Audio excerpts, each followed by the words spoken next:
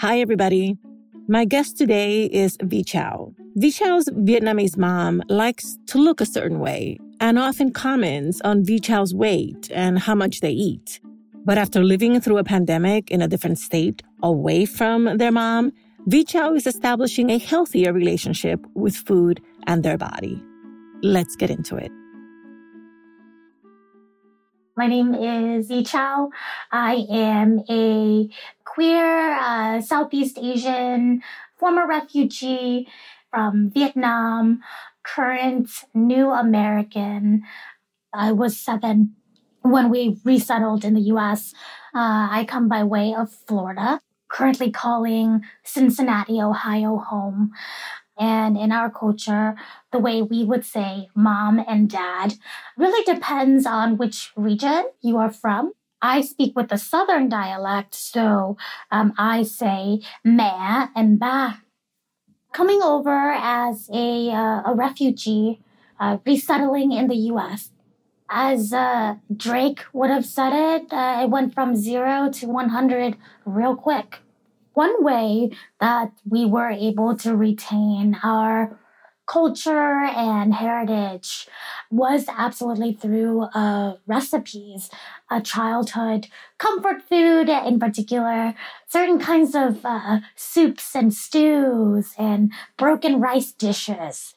As my relationship to food would inevitably change, in the US, being exposed to so many different variety of food from other cultures, my body also shifted. It really revealed some internalized body shaming that passed from mother onto daughter for sure.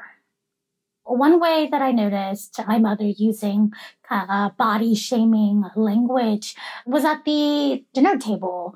She would jokingly say, "Don't eat too much. Men don't like fat girls. Have you stepped on a scale recently?" Kind of in place of a greeting as I got older.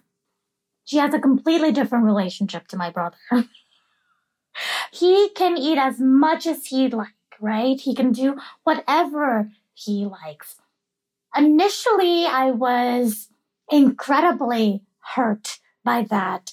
However, as I got older, as a coping mechanism, I developed a sense of humor around it. So I would respond to the idea of a man not liking me because I'm chunky with retort of, "Who is this imaginary man telling me what to do with my body? I wouldn't want to be with a man who couldn't handle me." I live in Cincinnati, Ohio now. There are a lot of hills. Whenever my mother asked if I've stepped on a scale recently, I told her I broke the scale and actually I rolled down the hill now at full velocity. We are now about the same age as when she came to America, so 29. And I can only imagine the ways that her body shifted. My mother is an incredibly vain woman. After surviving 7 years in a refugee camp, first thing she did was she got a nose job. That was the first thing. As I get older, I become more empathetic to what she might have gone through. Being a farm girl in rural Vietnam and how she internalized a lot of that, like body shaming. Old world sexism ideals that's been drilled into her. So I've lived in Cincinnati, Ohio for the past 10 years. This was the first time that I've lived on my own in a different state. Just rethinking, reimagining what it means to reclaim me for myself. How do I, a former refugee, become a sovereign nation of self? One significant way that happened was through food. Learning how to make the food of my childhood and just kind of recreating it in a way that fits my palate a little bit more, for sure. As far as diplomatic relationships between my sovereign statehood and my mother country, in taking my freedom, I feel like I'm America in this regard. It forced her to say, I guess that is an independent nation state. I guess I can recognize its sovereignty, kinda. From 1,000 miles away, I'm definitely a lot braver. This pandemic, in particular, really forced me to introspect in the ways that I've internalized fat shaming and my own relationship to my body.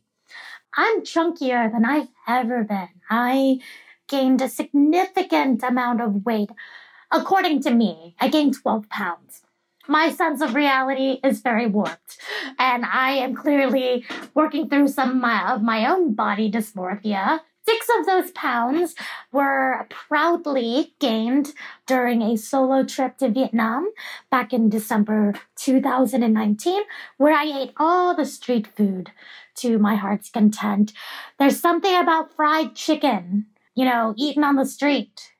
I'm perfectly healthy. I'm healthier than the average American. I eat very whole.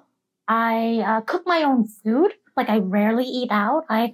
In a lot of ways, I am my own Asian mother. I've always wanted. Oof. Navigating and pushing back against family and social pressures to look a certain way is akin to walking on hot coals. You see them on fire. You walk toward them, you walk over them, you think you made it across, but the burn marks remain for a long time.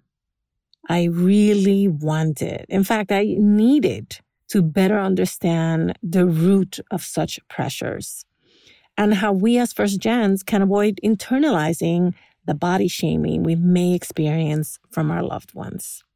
So I called in an expert. My name is Dr. Yu-Ying Song. I'm a professor at California State University, Fullerton. I'm trained as a psychologist. So I've worked as a staff psychologist at a university counseling center for several years. My research and work area has a lot to do with help seeking and mental wellness. So this kind of really applies to disorder eating with particularly Asian American women, immigrants and families, and transnational families. You listened to V. Chow's story. Yes. What did you hear as you listened? Their story made me think about a lot about my experiences working with Asian American young adults, particularly those with immigrant parents. The way we express affections and love and the way that we want to experience love and affections is a little bit different. I think for those folks who grow up in the U.S., versus those who grew up in Asian countries or other countries who have more collectivistic values.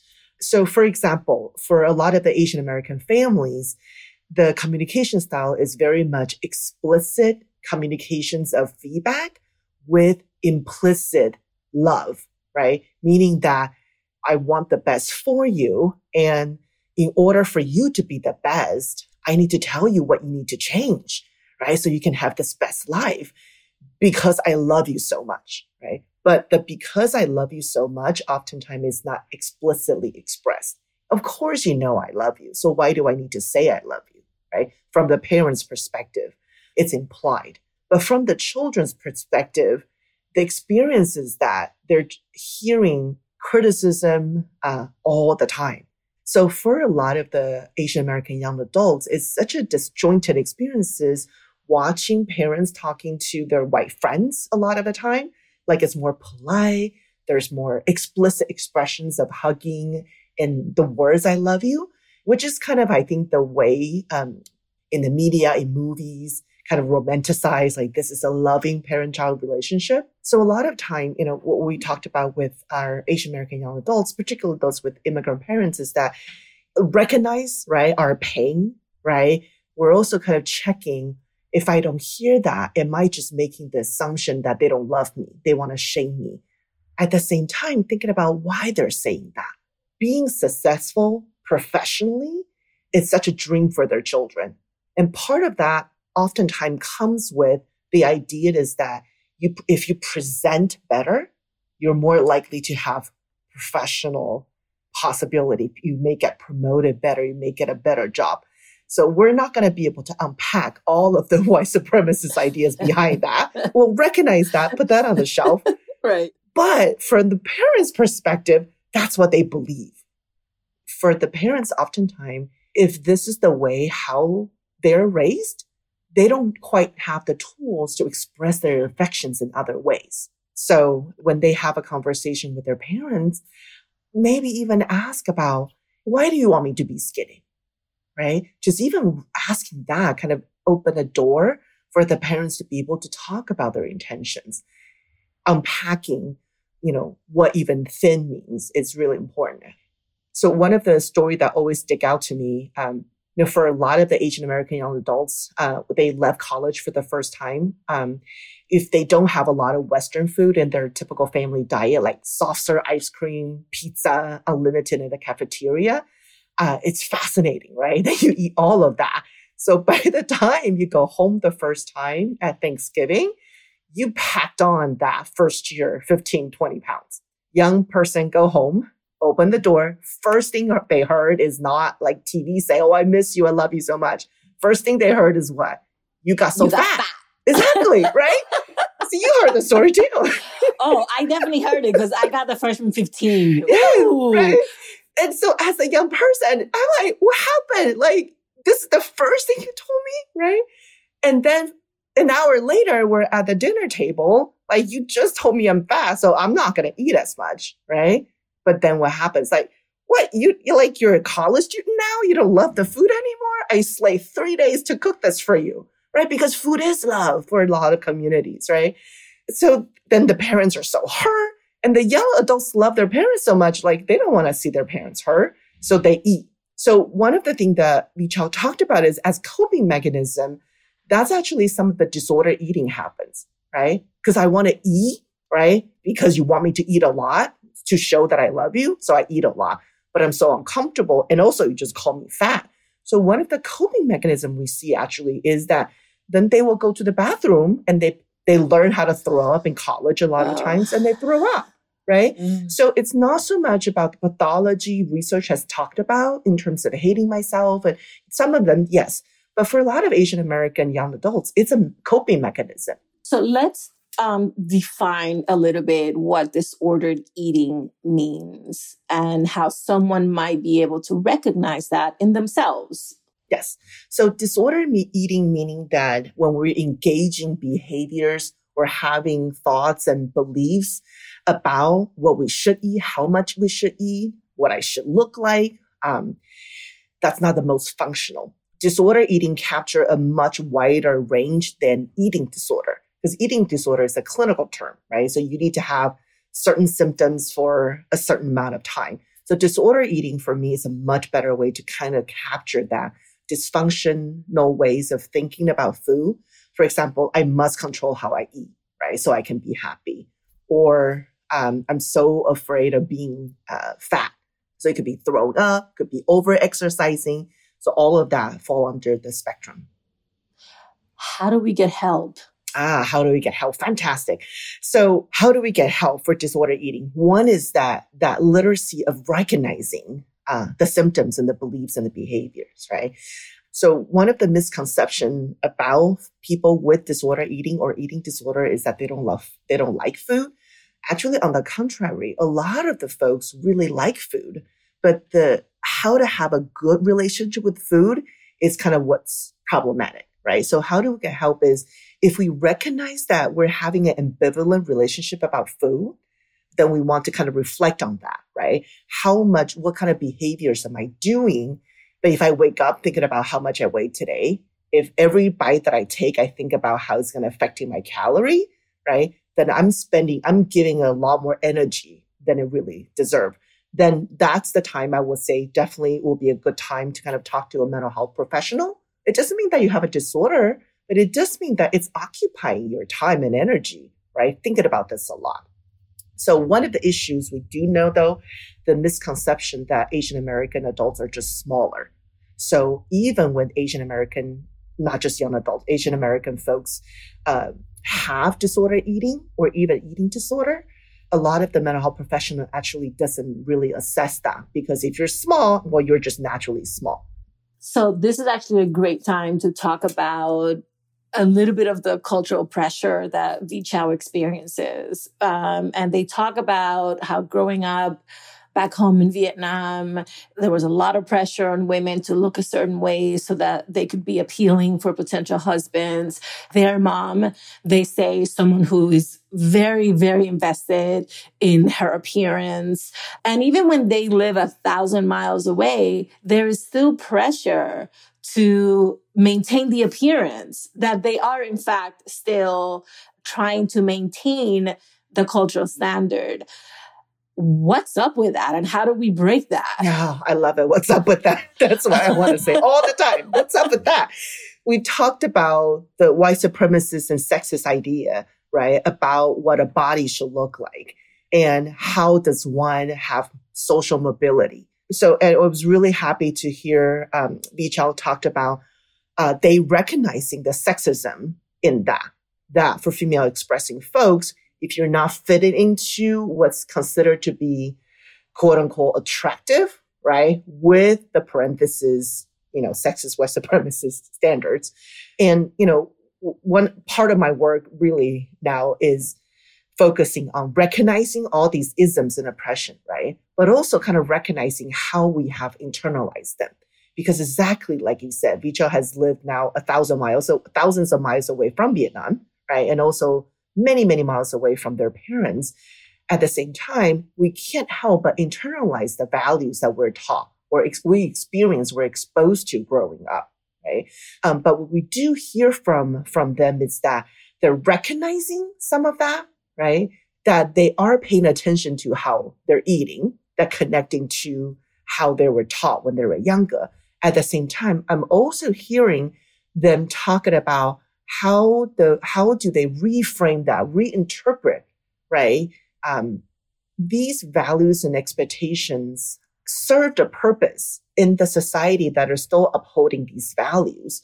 A lot of the collectivism culture, meaning that I love you, that's why I give you feedback. I want you to be successful. A lot of these traditional Asian cultures, traditional collectivist culture, are one of the reasons that the community really hold on together through all kinds of trauma. A lot of these communities escape from wars, right? Escape from poverty, especially for refugee folks, to be able to survive and be successful. So these are the values that were very helpful to hold the community together, to help each other out, right? And to be able to look at trauma and say, that happened, but I'm going to hold it together, not pay attention to the feelings, and we're going to move forward, right? So we can keep going. So during trauma, that's how we survive, right? But for the children now, the approach of not recognizing feelings, not recognizing trauma doesn't quite fit for them. For folks like Vichao, being able to kind of recognize the context of the cultural expectations can be very helpful. Because what it does is that it lifted that blaming of the parents out of the pain, right? It's not because my parents did not like the way I look. It is because this is the way that they know how to express love. They don't have the best tools or languages to do that. So understanding the context of the trauma, right? It's helpful, I think, to heal from the pain and these cultural or family expectations. Wonderful. Oh, thank you so much for being here today. It's my pleasure. I love talking about this. So thank you for the opportunity for me to talk about it.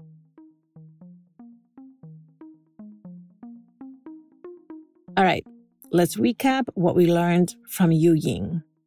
Recognize communication styles. If explicit words of love and affection are not common in your family, look for other ways your loved ones are showing how much they care about you. Consider behavior around food.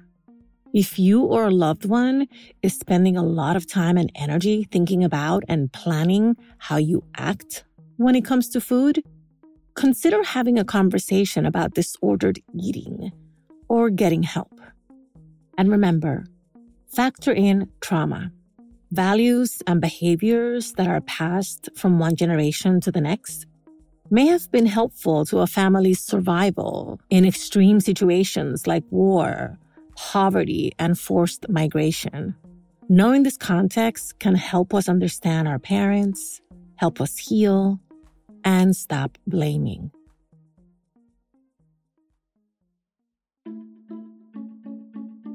Thank you for listening, and thank you so much for sharing us. How to Talk to Mommy and Papi About Anything is an original production of LWC Studios. Virginia Lora is the show's producer. Kojun Tashiro is our mixer. Manuela Bedoya is our social media editor. I'm the creator, Juleika Lantigua. On Twitter and Instagram, we're at Talk to Mommy Papi. Please follow us and rate us on Apple Podcasts, Amazon Music, Pandora, Spotify, or anywhere you listen to your favorite podcasts. Bye, everybody. Same place next week.